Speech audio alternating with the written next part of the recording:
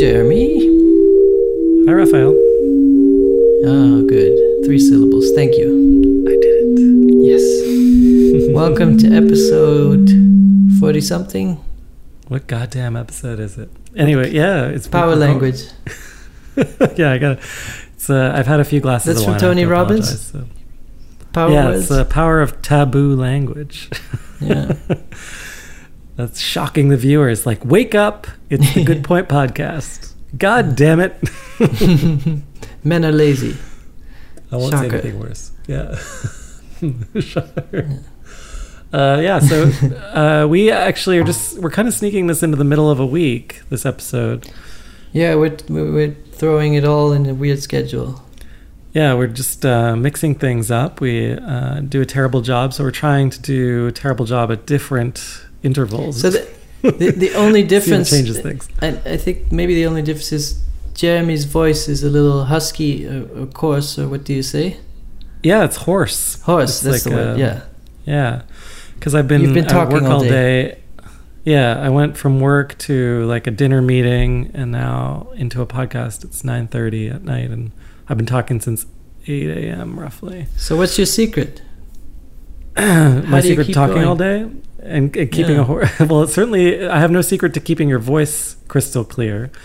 The secret to staying awake all day is to drink coffee and then to drink wine after coffee. All of the things that you hate to do, and I never did before, but now I have to just to support this pathetic shell of a body that I exist inside of. Yeah. Which brings us to today's good point. How to live with a pathetic shell. That is an interesting question. Do you think because I've never had a cup of coffee. You've never had any cup of coffee?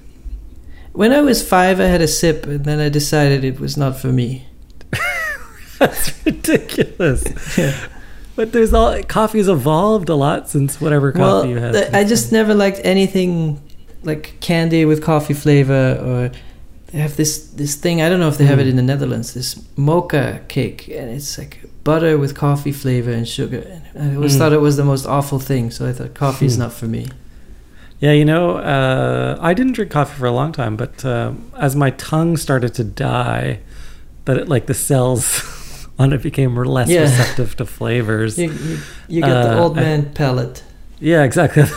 So it's like sardines suddenly taste amazing. Olive, all these things mushrooms. That I was like, yucky. Yeah, exactly. So now I'm like, is that moldy? I'd like to see if I can taste it. So whatever. But maybe my question with coffee is there's an upper, you get an energy boost, but they're not actual calories, so it's you just... crash, yeah. There is you pay a price, or you don't think so? Yeah, you definitely do. But they've also shown it helps with cancer, so I'm betting on that. Okay. Kristen actually makes me drink it now, so she's like, it's good for your health. She said it's good for my health. I'll live longer. So. How long do you want to live? Is that that's a good question. As long as it takes for this podcast to become a hit. Yeah. Might be a long time. Yeah. But when would you consider it a hit? Consider what? When would you consider the podcast a hit? What would be the metric? Oh, right. Well, that's a good question. Maybe that is a good segue into today's topic. Because I don't know. I've always said 10,000 people a week listening to the podcast would be great. Because then I could quit my job and live off the sponsorship dollars. But then I'd be a slave to this podcast. So, yeah. I don't know. I have no idea. What are the top? What's considered a hit podcast? That's like 9 million listeners or something. Yeah, there are podcasts now with millions of listeners, but nothing with like a billion. Like on YouTube, there's a new record that was set by that Spanish pop song, or the you know the one I'm talking about. It's like it replaced it replaced that Psy YouTube video, Gangnam Style. Yeah. Gangnam Style was the most popular video on YouTube, and now it's this. It's killing me that I don't remember, and everyone on the other end of the line's like singing it and like, "Oh, you're so stupid, you don't know." But it's like a Puerto Rican. We'll put it in the show notes. Pop song. Yeah, I'll definitely put it in the show notes. Also, I think it's a very Western metric, because probably in China there's tons of videos on another social network that we have no idea of that has way more viewers. Like 1 billion views is 1 billion views is not that much in China. Yeah, that's like a minor song. Yeah. So, like, I think there's actually a segue into what I thought I'd discuss. I just got back from D.C. I was visiting family in Washington, D.C., your nation's capital, or the nation you live in, the United States of America. Yeah. And I did, when you're in D.C., it's pretty much the city of museums. There, because the Smithsonian's based there. If you go down to the mall, there's like dozens of museums. I went to a bunch of museums, including a new museum. I always go to the Hirshhorn Great Art Gallery, but I went to the new Museum for African American History and Culture. And then one day, actually, I also went to some museums outside of town. I went to Baltimore, and we just wanted to go to Baltimore because, it's cool. It's different. How far is Baltimore from DC? It's like 45 minutes. It's basically like a suburb of DC. But no one from Baltimore would say that, of course. But I thought Baltimore was close to New York. Or is it another Baltimore? Probably closer to Philadelphia. It's very close to Washington, D.C. You can drive there in like 45 minutes. And so by any other city's definition, like New York City would be like considered part of New York City or something. But Baltimore has a very unique identity. And anyway, I went to a museum there, and I didn't stay long, and that's why I wanted to talk about it, because I went with Kristen and her twin sister. We went to the Visionary Art Museum, which is a museum for outsider art. And I thought, I was really excited about going to this museum.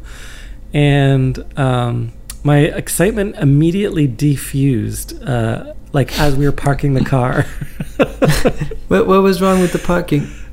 Well, it wasn't the parking so much to say as the exterior of the building. Already sort of set up an expectation about what is outsider art. And I thought that's why it might be interesting for us to discuss it. Because, you think of outsider art as a definition, it's art that doesn't belong in, the regular art world. And we often talk about this on a podcast, like that there are more voices that are unheard than are heard. And there's certain like gatekeepers in the art world that keep certain people in and other people out. And this was interesting because, this museum made it very clear to me why these voices weren't in, but also they were in a different kind of museum. Like, you could tell that there was an aesthetic. And why I say, when we pulled up, it was that the whole facade of the building was covered in a mosaic that was spiraling, and it was made of mirrors and sort of had floral shapes. And I thought to myself, that just looks like a really tacky museum. And it's hard to describe. Did you at any point feel you felt guilty for being on a high horse? Yeah, no, but that's the thing. I was like, no, we're gonna give this place a chance. And I was I'm curious that you see the museum from the outside, and then some construction in your mind based on your education and your friends tells you that that is tacky. But did you at that moment think about is that my position, and should I be open and understand why it is the way it is? That's exactly, that was my feeling. And so I went in anyway, and also my my partner and her sister, who's her twin sister, was with us, and they both have art educations. And it was kind of their idea to go here in the first place. So, but they were also even more sour than me right away. So we get in, and we actually got in. It's very interesting to think about why do we consider things tacky. We talked about that a little bit before, but this feeling, yeah. Well, that's why I thought it'd be an interesting topic as well. And yeah, my initial instinct was why am I so turned off by this? But then as I started to go through what's the interesting museum, about it. What's interesting is that all the classic ways to judge an artwork don't count anymore. So we don't look at skill, and we don't look at a certain classic sense of composition, and all those things are not relevant in contemporary art. So how do you judge outsider art then, when those rules are out the window? Well, that's why my sort of the point I'm making very early on in this podcast is there seem to be certain rules for outsider art and then they were aesthetic as I proceeded through the museum. Specifically, mosaic as a craft seemed to be prevalent. Like the idea of making images out of pieces of things, whether it was mirrors and glass or toast or like beans or like Rice Krispies. Like there was like 100 examples. But that's maybe an economic necessity. But it could be an economic necessity. That's a good point. And there have been artists in the art world that have used different materials as and have like managed to reshape our definition of art, right? But what I kept seeing was similar patterns. So then my question was, has this museum collected stuff that looks like outsider art? And if it looked like contemporary art, would they exclude it if it was made by an outsider? And like, so is outsider art defined by its aesthetic, or is it defined by its sociology? I guess that was the question that I had. And one of the answers came to me as we went into the bathroom. We went into the basement, and there was a the answer wall came to you like, when you started peeing. Yeah, like there was this section down in the basement. It was like the shrine of farts or something it was called. And it was like there was like a fart machine that made fart noises and like different quotes from various farting celebrities and stuff and weird collages. And it was just like, but there was a crowd of people that like kept coming through and pressing it and interacting with this artwork in a way that I guess I haven't seen before. Like people were like excited, they were laughing, and it was really badly made. Like the craft of this thing was terrible. Like you could see the glue, like things were peeling off. Like it looked like, really badly made. But the joy that people got from just hearing different fart sounds.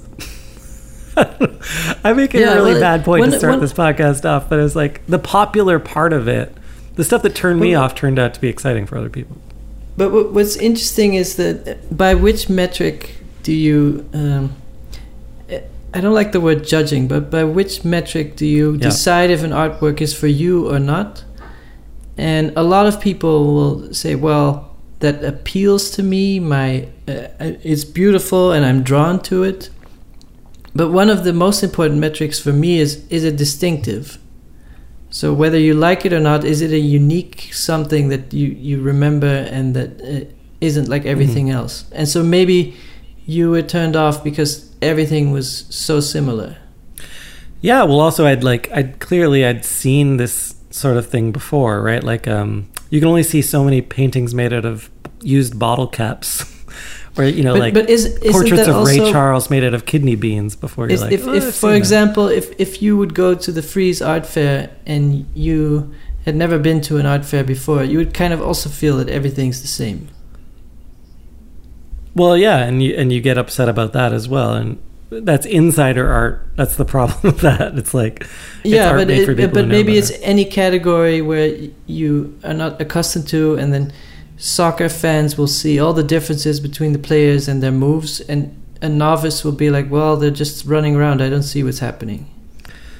I suppose what you're saying, so one of the people, most people feel like outsiders when they go to a museum, right? Like the true, and that's why I thought talking about the audience in relationship with the artwork is interesting, right? Like, so if Raphael Rosendahl's second cousin who doesn't know about art goes to a museum, then she might feel excluded and not understand the work, and you'd be like, no, but this is a brilliant piece. She's like, I just don't see it. I don't know what you're talking about. Like, it looks like a cube. Like, what's so important about this cube?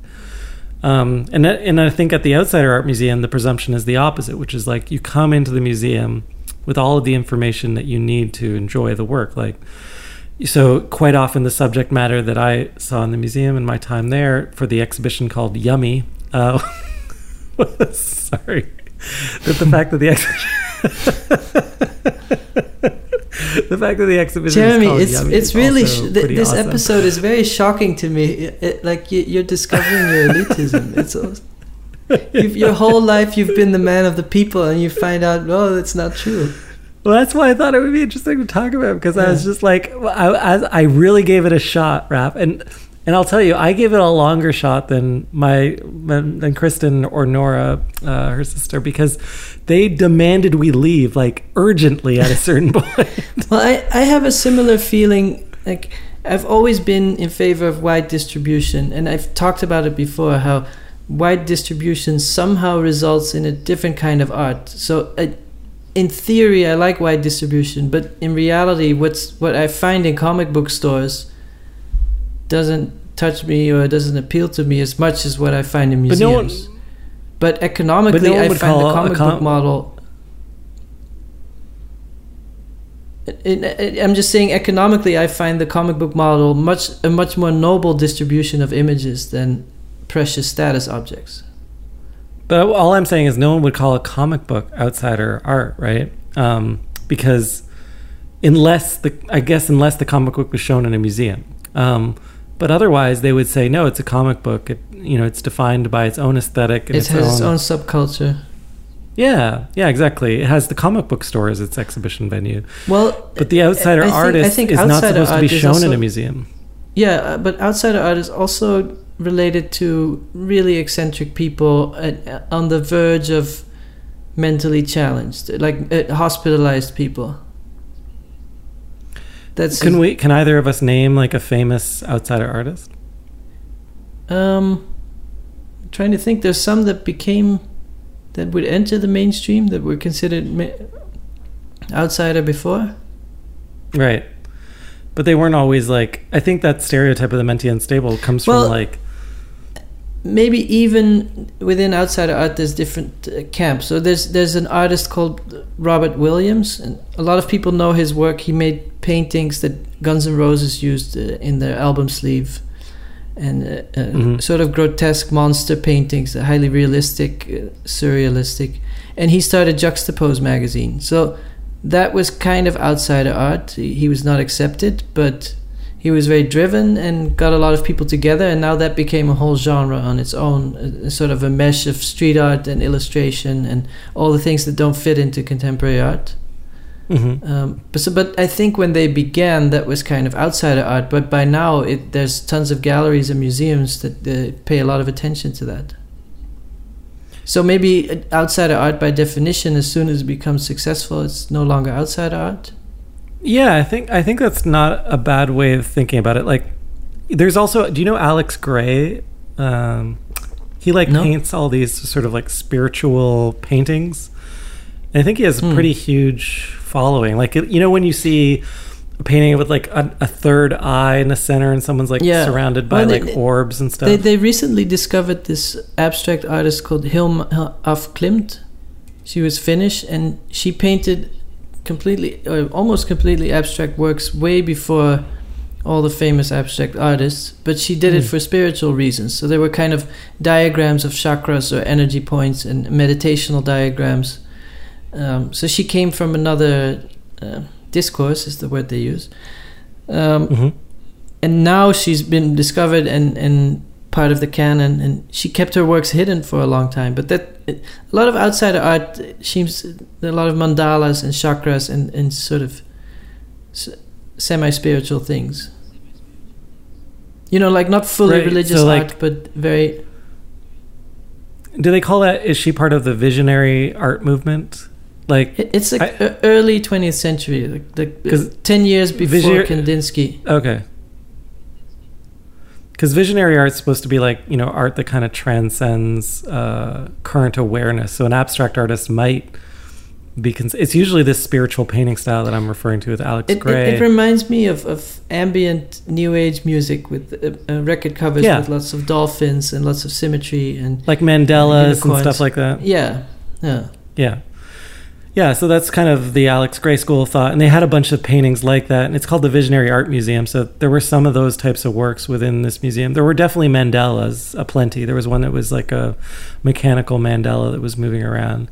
And then mixed with in that was what I would consider... So that's like visionary art, or that kind of like spiritual art that is considered outsider seemingly because it's... I don't know, like it's viewed as something that other people, like maybe critics or the audience, can't fully understand. It's like someone that's seeing beyond our current realm, and that's kind of spiritual in a way that only maybe Marina Abramovic can understand. And then it's funny whenever people have those visions and then they put it down with regular physical materials, and then of course it's like after your acid trip and you've made drawings of your trip and it just looks like a bad drawing. Yeah, exactly. But then the other kind of art that's from the outsider art, as I see categorically, or that, and what I saw in this museum too, is like what I would consider folk art, actually, which comes back to our conversation last episode around craft, where there's like, it's some depiction of an image that's already commonly known and celebrated, but using another material or misusing a material that's just available, like an old piece of metal, like an old gas tank, maybe some. That sounds some a lot parts. like appropriation, but without the connections to the art world. Well, it's like like an old man made out of broomsticks, it's kind of, or like a robot kind of but if a famous contemporary artist did the same thing, it would be called appropriation. Yeah, I think the folk art category is maybe the most interesting outsider art to discuss, because it's like, it's considered folk art because it's appropriate. Yeah, it's using common symbols. Folk means of the people, and then seemingly like available materials, like materials that would have otherwise been wasted. I don't know if that's actually the proper definition, but that's how I understand it. At least when people talk about folk art, that's what I think of. Yeah, it gets really complicated when you go back in time and look at art that was made for the courts, and then art that people would make for each other that wasn't kept, and maybe some people have kept traces of it, but we always think of art history as whatever rich people decided they wanted to keep. Right. Well, also, like, if you look at, folk art is kind of craft based, or it's decorative. Let's say it's decorative primarily, like, that's a slippery slope as well, because what's decorative? Well, I mean, it's just in contrast to what is considered fine art, I suppose. Yeah, right? Like folk art is considered. If you look at, I think if you would come from another planet and there were like a few pretentious people that said my work is not decorative, but the aliens would look at it, it's like, well, that thing is hanging on your wall and that thing is hanging on what? What's the different function? No, I don't disagree with you. In fact, like one of the interesting things, I think, if you think about folk art, is it's usually associated with laborers or tradespeople, right? So it'll be like some guy that works on a farm, or or he's a mechanic, or a woman who's like, whoever it is, they're less privileged, and so it's like, as soon as they're less privileged, it's like, oh yeah, they're a folk artist, right? What they're doing is like, primarily decorative, and look, they put dishes all over their house. I really cringe when people say this is art and that's decorative, because it basically means I'm in on a certain theory that other people can't comprehend, and I've been hanging out with the right people, and it really basically, humans all have a capacity for seeing and feeling, and then to say that someone's feelings are less intellectual than others is really offensive to me. Well, I think what's particularly offensive, and I think we probably agree on this, is quite often too, like the indigenous or the arts that existed before the art market are considered folk artists, right? Like folk art. I think, we talked about this a little bit via craft last time, but I don't think we actually talked about indigenous art. You mean something like tile design in Arabic world, the kind of abstract imagery that is not part of abstract art history? Yeah, or it might be like abstract before there was abstract painting. Yeah, or it might be like an indigenous culture like has a series of artifacts that they maybe used traditionally in some kind of a ritual, but they no longer do, but they still practice the art of making that thing, and they might interpret it through a contemporary lens, but it's up until it's recognized by a museum, it's considered folk art, right? It's like and there's a certain kind of gallery that trades in that kind of art. But it is interesting.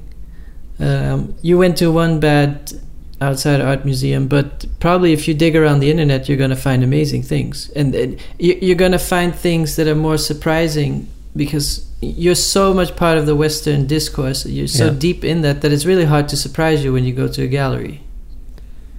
Well, that's what I was disappointed with, to be honest with you. I think like...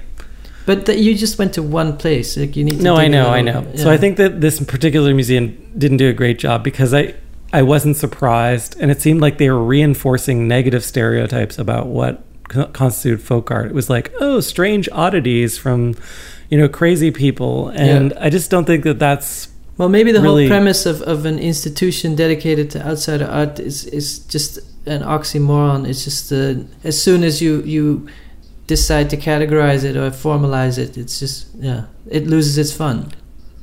Well, on the internet, there's a lot of kind of what might be considered outsider art, and I assumed that we are eventually going to talk about this. But it's funny, while I was at this festival in Germany last month, I was talking to an artist who specifically worked in shaders. Like he was coding his own shaders. And for our listeners who don't know what a shader is, it's like a kind of computational visual language that allows you to create like, kind of these crazy visual results. It's like a programming language for visualization in a way. It's hard to explain. It exploits the GPU in all kinds of like kind of creative ways. You have to be creative at it within like the constraints of the GPU. That's the graphics processing unit in your computer. And I was talking to this one guy who's amazing at writing shaders. Like these shaders, Raf, were just like out of control. Yeah. They were like, reflecting pools with like tentacles passing through them, shimmering reflections, dripping, spiraling kind of things. And I was like, do you ever show this stuff? And he's like, no, I'm not an artist. I just do this for fun. Mm-hmm. And I was like, are you crazy? Like I want, so we had this thing set up where we could show work, but I was like, it's really hard definitely to, an artist. That freshness then as soon as it enters a gallery and it becomes prints or it's on big monitors, very hard to capture that freshness. Mm-hmm. The freshness of his feeling of it. It's not him playing around without a feeling of responsibility. Yeah, like he showed me, he had about like 100 or 200 shaders they had written in the last few months. He's like, oh yeah, check this. Like, and each of them was like incredible. And it was like his assumption that it wasn't art was kind of also framing I guess his ability to create even more of it. Like he was less judgmental of each one, which I found quite thrilling, and reminded me of being a young artist, right? Like it reminded me of when like I just created one experiment after the next, and I didn't really care if anyone liked it or not. No responsibility. And then but then that kind of doubles back on this idea of like the folk artist being this sort of hermit, like that just creates, without any intervention from the outside world, sort of works alone. And that's in antithesis to what we talked about earlier, which is it's art for the people. Ultimately, though, it does seem like to be art for oneself that's somehow selfless in a way, like that it's not about oneself, but simply for a pure pursuit of joy. Yeah. Wait, I think I've often... It's really easy to become disenchanted with contemporary art. You just go to so many fairs and galleries, and there's so much money and power, and often it's just not interesting. But then you start looking outside of the art world at images that could be interesting, whether it's comic book art or movies or video games, and then I think what sets it apart is presentation, or like how things relate in a space. I think that you'll look at over the shoulder of someone making these things and you're like, oh, that's amazing, but to then make it work in a space is a whole nother thing. I think like this guy that was making shaders reminded me that there are scenes that sometimes develop around these things that end up becoming subcultures, right? So the demo scene was like is something we've mentioned before in the past. Or deviant art is huge. It's one of the biggest social networks, I think, after the main ones. Exactly. And so, what defines its value is potentially in that case what the internet has allowed is for these basically for hermits or people that would otherwise are just misunderstood by their local communities. Let's put it that way, right? Like they're not actually hermits, they're just misunderstood. For them to get together and form they just subcultures. don't. Also, maybe they have a very different sense of humor. Like the art world has its own And I think there's a certain way of talking, and even if everybody in the art world feels like a different person, I think if you look at it from a distance, they behave very similar, and then there's certain people that just don't fit in. Yeah. I mean, not everyone fits into, as someone put it to me recently, like they're like, I want this to be more contemporary art daily than, I can't remember what they referred to as the opposite of contemporary art daily, but like deviant art.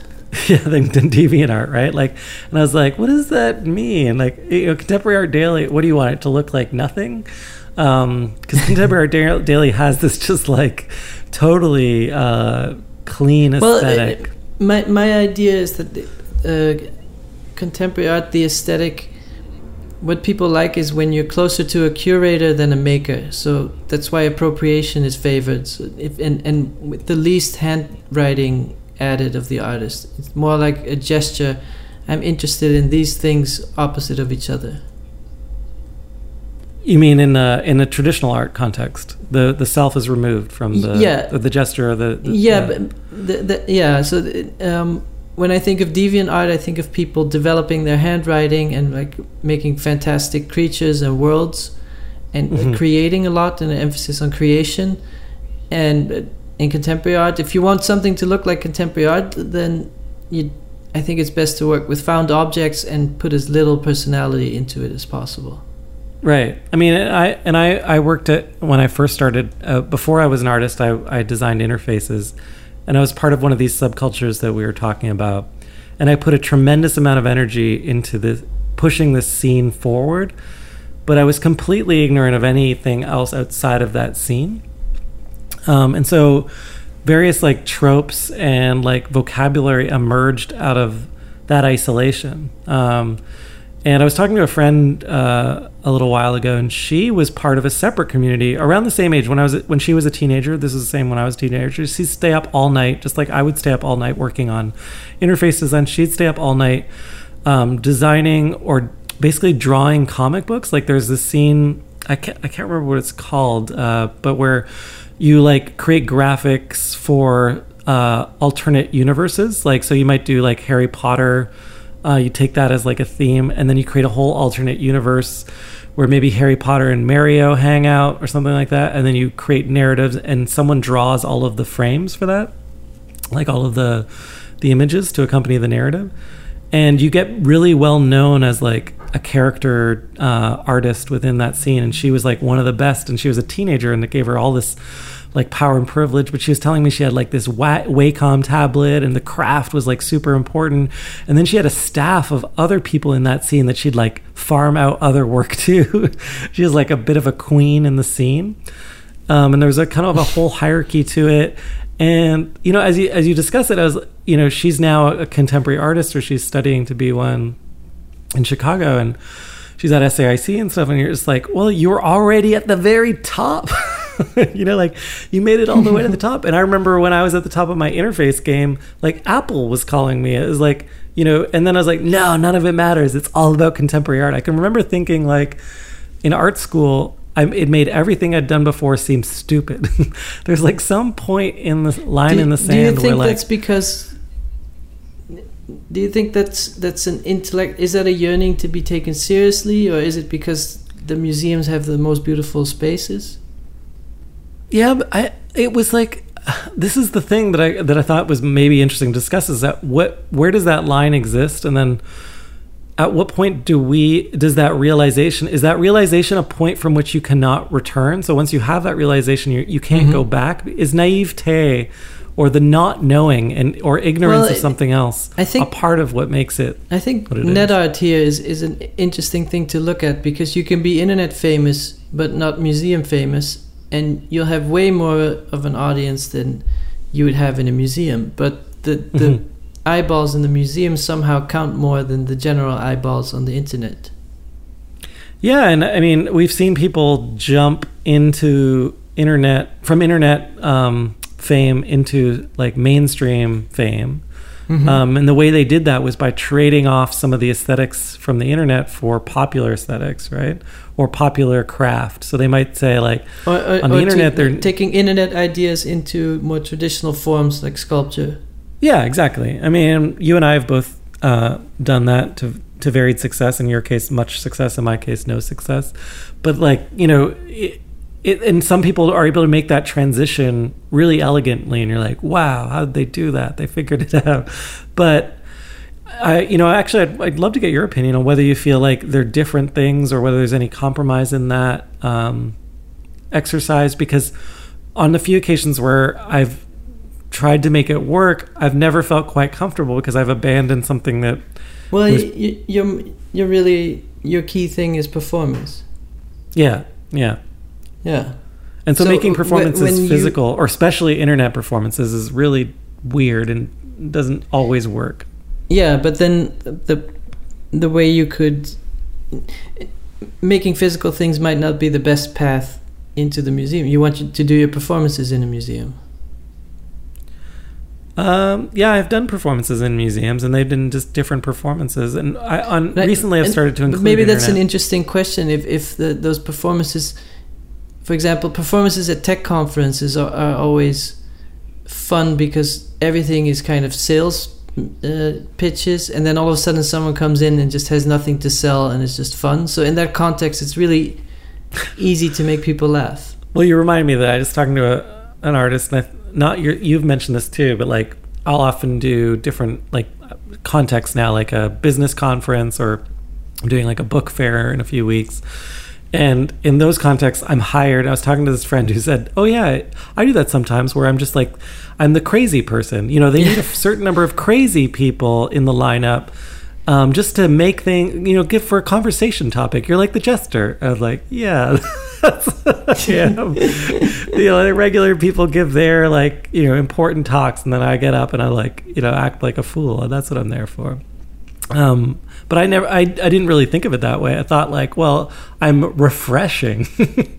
Like I'm getting people to reconsider what they expect. But it was this, you know, through a different lens, potentially, I am an outsider artist, right? If in a business context, I'm certainly not an insider business person.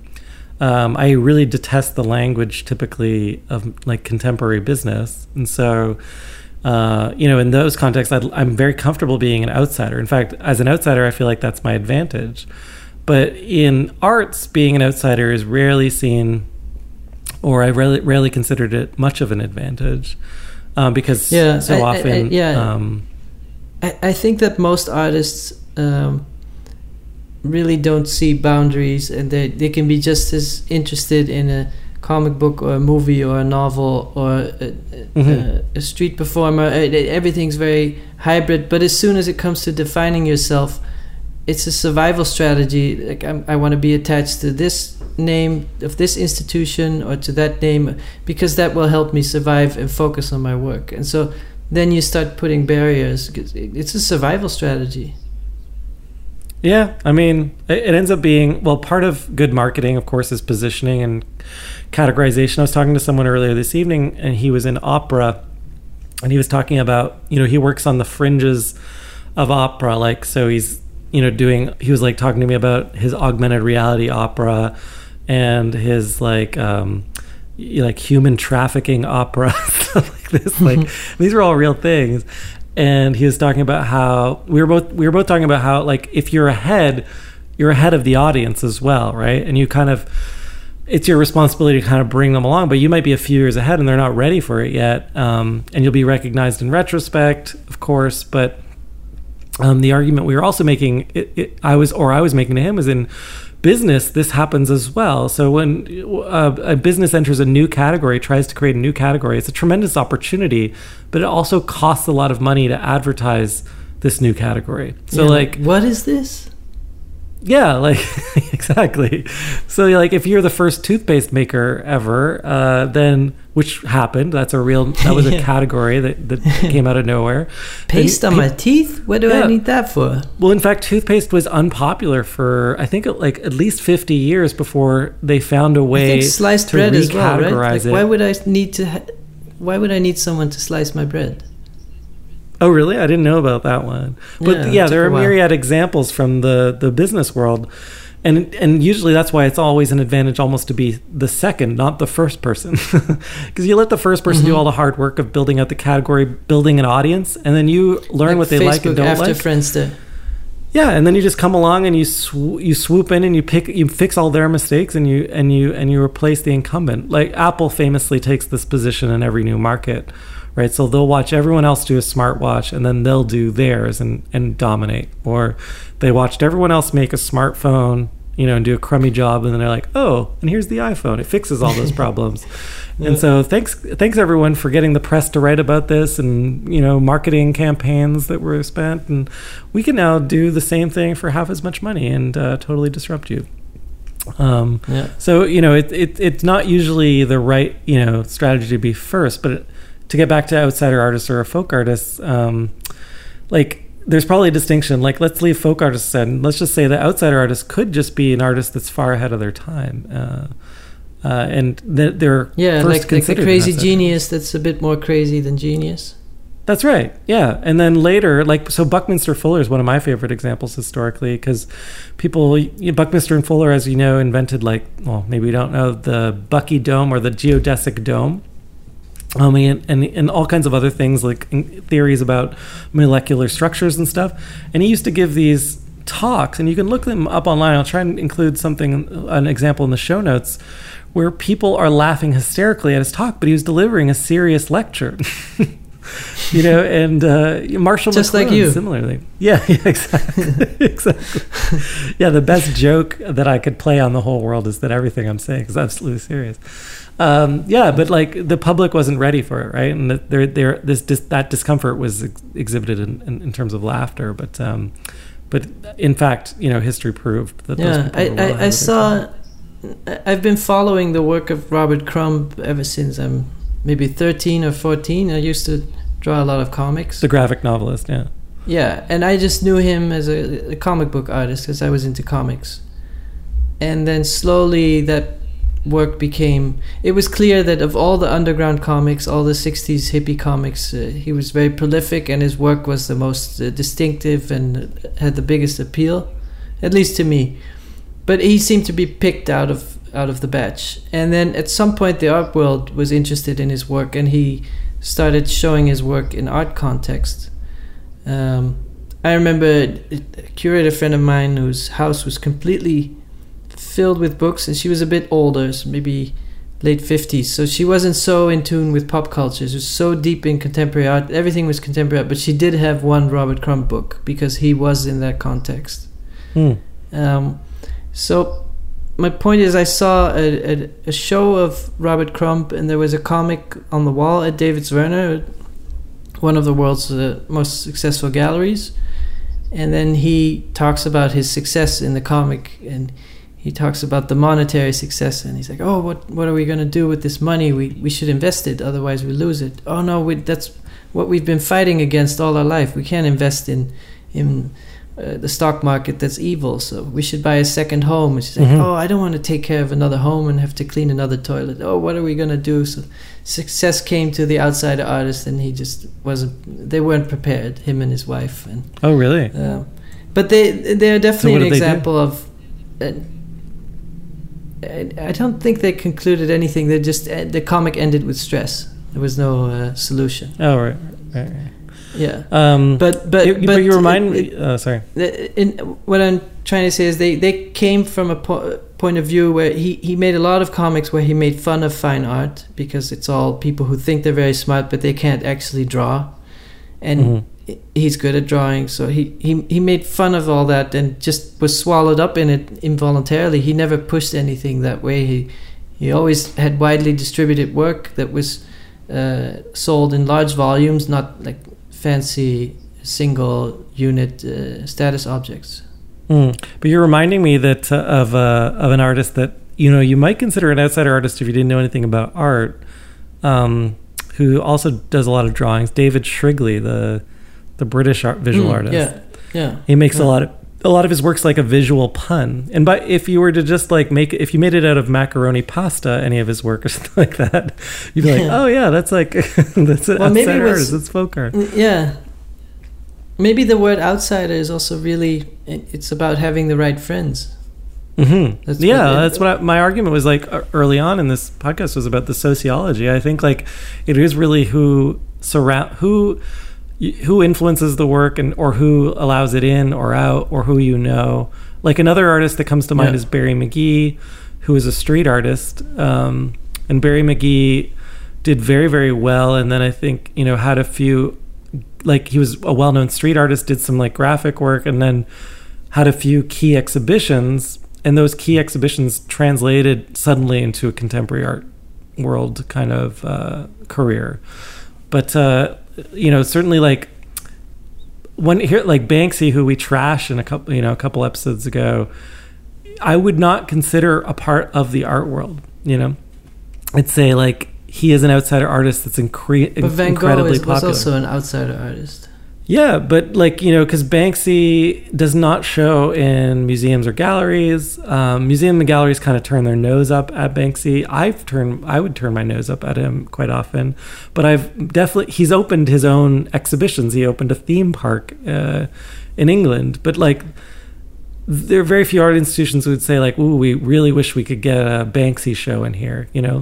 Meanwhile, his works sell at auction. People are like, trying to chisel them out of walls and things like that, right?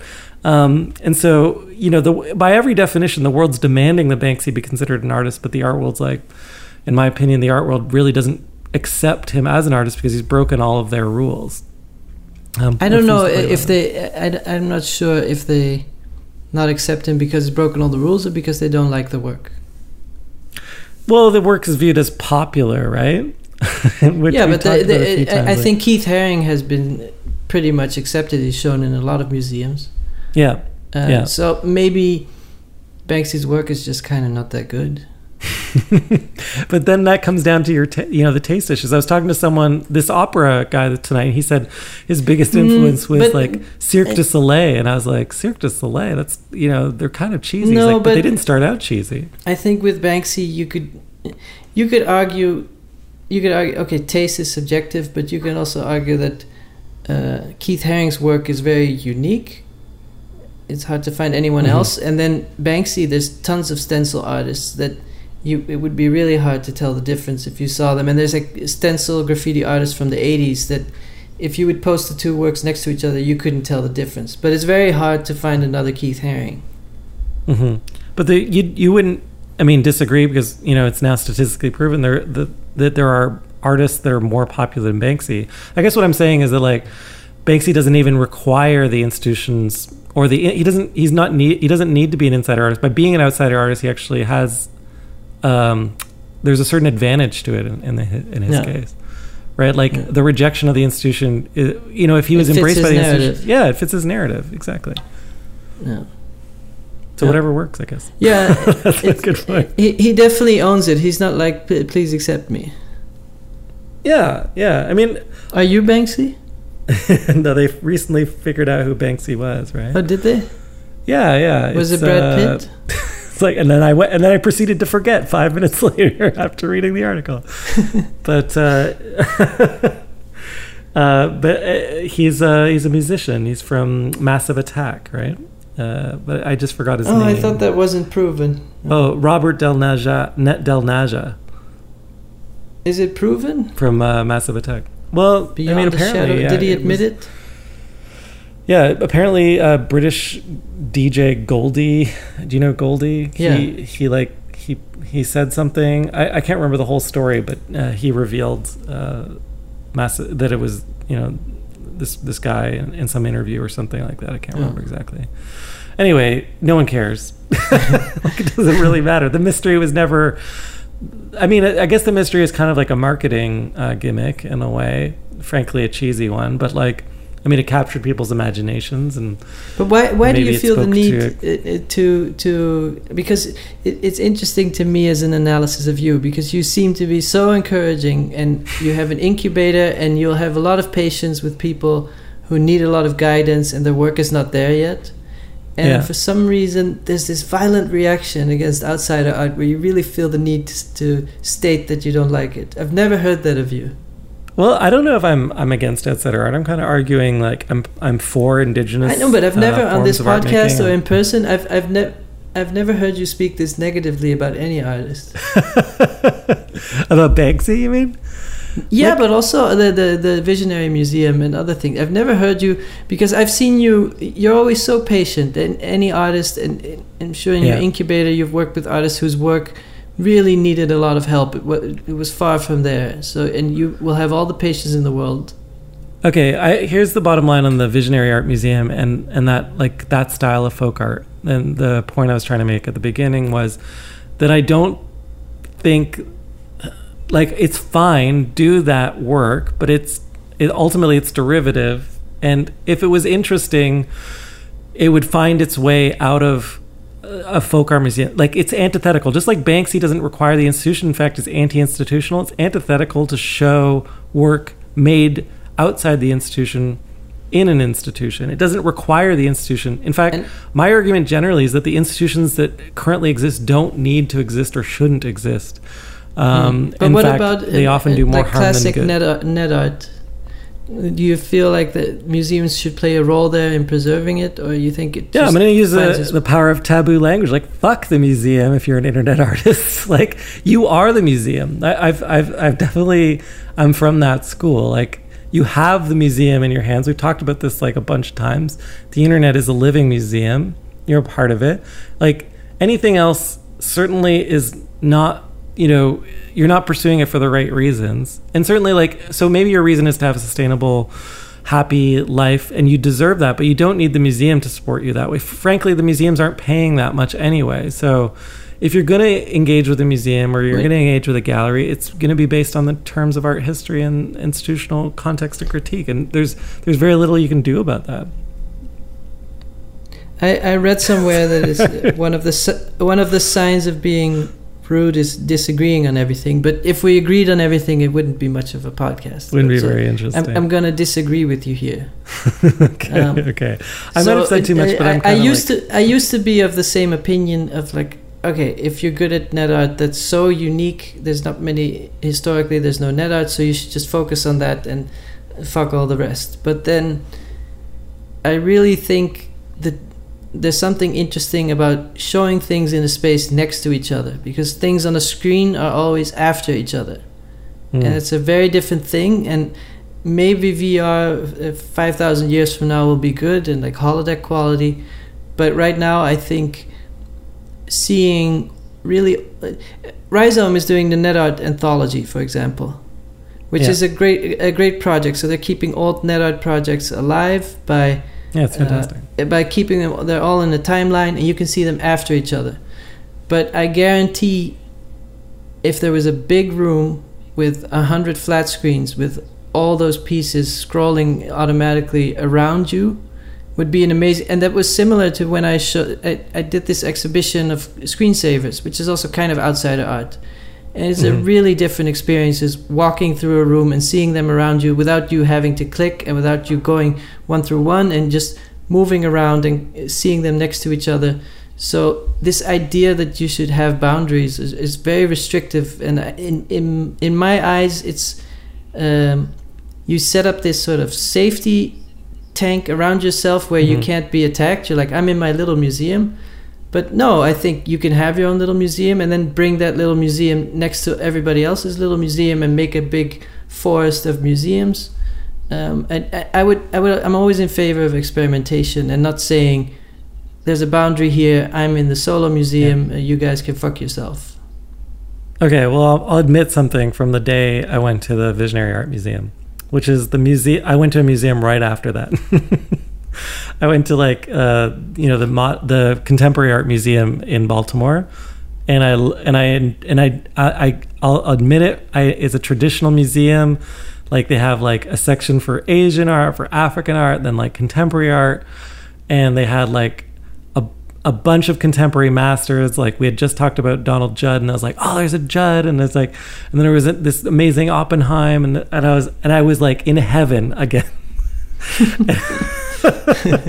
And you're reminding me that one of the ways the human brain is like organized is spatially, right? Like, our memories are organized spatially. There's this concept from the Enlightenment where people used to, like, because you couldn't own a book, you could go to a library and you could, or it was expensive to have a lot of books, so you'd commit them to memory. And also that was a way you would when you were socializing before the internet, people memorized literature and they memorized books. And the way they did that was with this idea of a memory palace, which was you commit like information to a fake space or fake museum inside your head.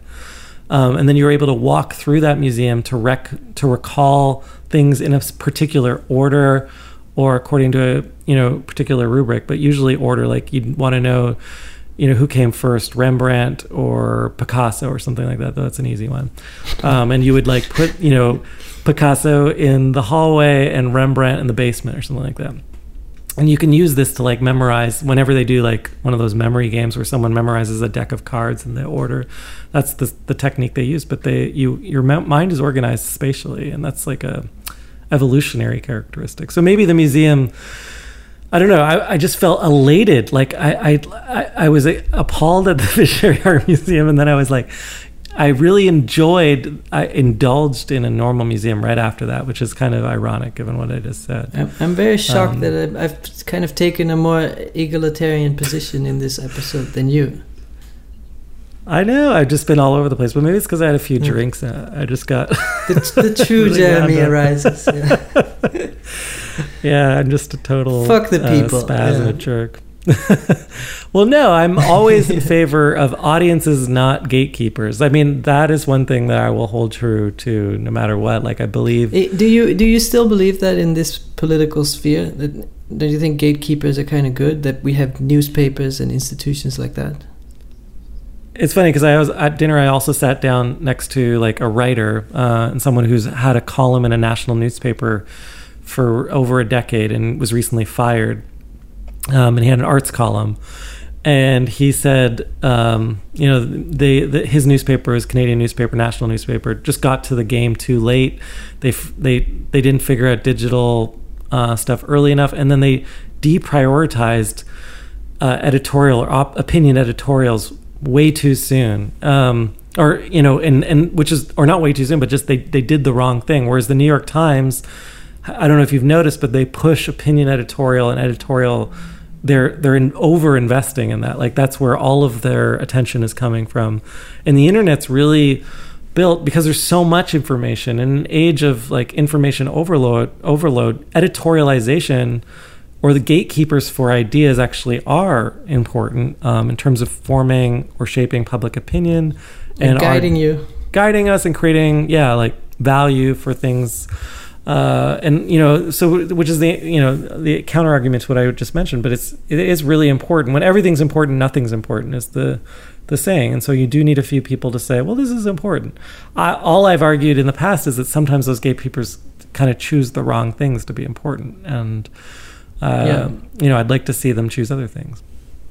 But then it's a good idea for you to start showing them, leading by example, or like organize an exhibition the way you think it should be done. Yeah, I think that you do see people do that from time to time, or curators rise, or maybe like a Banksy comes along for the curatorial world or something, and they do big exhibitions that people didn't expect to see. Like there are a few examples of that historically, including like I think we've mentioned like the Salon des Refusés, which is like the original example of that, whereas like the Salon in Paris wouldn't accept, like the big art show, the big art fair in Paris wouldn't accept the Impressionists, and so they created their own exhibition, and that was that outsider art became a big what?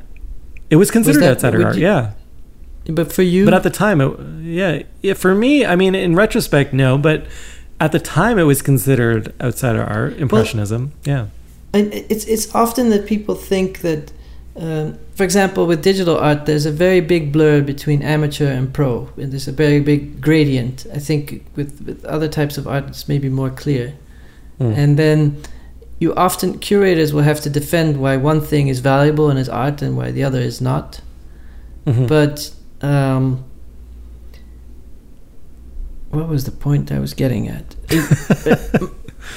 Wow, I really just no idea. But let's talk about something else. Oh, well, we're getting near to the end of the podcast. I'm not sure where I was getting at. I win.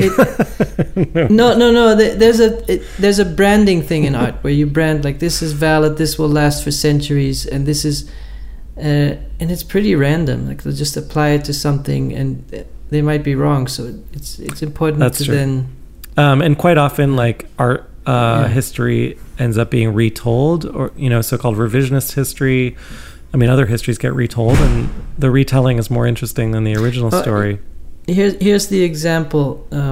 Also, in different cultures, what is considered art, and the story was that for the Japanese, when they started trading with the West, what was their art, what was the highest thing for them was the tea ceremony and the ceramics that were used for the tea ceremonies. That was the highest plateau of their culture. So when the West asked, "Oh, send us some art, we want to see your culture," they would send cups. And these cups were wrapped in gift paper, which they didn't consider art. They would just wrap the cups in it. And then those crates came over to the West, and they unwrapped them. And the Westerners were much more interested in the wrapping paper with woodblock prints. And they're like, "No, this is art. The rest is just cups." And then the West started calling that art, and then that all of a sudden the Japanese themselves started taking that more seriously. So the Japanese So ended up it's all recognizing that perception. as art as well. Yeah. Yeah, but to them it was literally just wrapping paper. Well, I think that's a really good point to end on, is that something that's not art might actually be art. It depends on your perception. I can't disagree with that. Certainly, and that what isn't art today might be art tomorrow, and what's art today might be considered, garbage tomorrow. That's less likely. Things are rarely devalued, but it does happen from time to time because there's too much money at stake. When capital is in jeopardy, then usually people are looking for new opportunities, but it can happen. But there are shifts in the art market where all the key pieces are already placed, and there's not so much movement anymore, and not so much liquidity, and then all of a sudden a newer wave will become more valuable because of that. Yeah, and there are actually examples now that I think about it where a hot young artist becomes super popular. There's a secondary market, and then it collapses, and then those people are usually erased, and their work becomes valueless within a generation. So that's totally possible as well. Yeah, so I guess perceptions shift. We should probably end on a high note. Yeah. I have to apologize if I've been a little bit all over the place today. Like I said, I've enjoyed it very much. Me too. Now we do have a field recording from the Visionary Art Museum, and I referred to it earlier. This is for finer listeners. It's the reason I recorded this. Yeah, it's an acquired taste, and I thought of you, Raphael. Thank you. Because I know how much you like this type of humor. So maybe we don't describe it, but just kind of dance around it, and people can listen. Yeah, we'll just leave it at that. It's from the lower floors of the Visionary Museum. Yeah, and maybe our listeners could send in their own version of this field recording. And that would be considered art for some people. The podcast just keeps getting better. That's right. We're on a high note, episode 43. All right, everybody. All right. Enjoy some Outsider sound art. Love you guys. Bye-bye.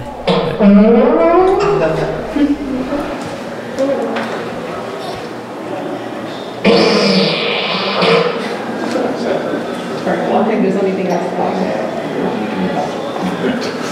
Yeah. This is frog spark tape. Frog spark rounds. Okay.